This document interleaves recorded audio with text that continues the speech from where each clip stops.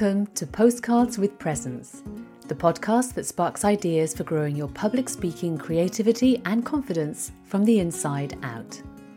I'm your host, Caroline Harvey, and each week I offer an audio postcard, a gentle touchstone on the path to public speaking with presence. Season 2, Postcard 10, The Florists. It was a cold December morning and I was in Zaragoza.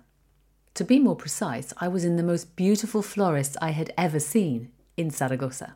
It was the venue for a guided meditation experience organised by my lovely friend Maite. The venue was stunning, for the florist was in a large open space, transformed by talented designers into a gentle oasis of light, colour and texture. Everywhere you looked there were Christmas wreaths, feather-like grasses and flowers, dried and fresh, I didn't even know existed. And at the heart of it all that morning, my friend Maite. Maite is the perfect example of someone who cares about their audience. She's warm and welcoming. She makes people feel comfortable. She asks questions to put you at your ease.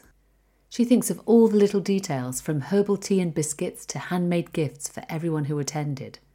And she generously shares her wisdom and experience. As a member of her audience, I felt like a VIP guest. From the moment I crossed the threshold to the moment I left, calmer and wiser. I was listening to an interview recently with a great cellist, Yo-Yo Ma.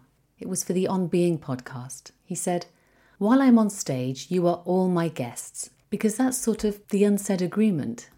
We want this moment to be really special for all of us.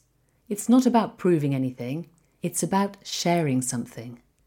It was that spirit of sharing that Maite created, and I clearly felt that cold, early December morning.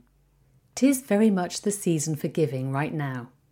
But we can continue to do so graciously at every opportunity going forward. Each time we speak in public, whether we're leading a meditation or making a presentation, we are offering something of ourselves, something that goes beyond the bounds of our knowledge, an imprint we leave on the minds and hearts of the people who show up as our guests, making memorable moments, creating connection, offering a gift. I'll be sending you my next postcard early in the new year. In the meantime, have a lovely holiday wherever you may be.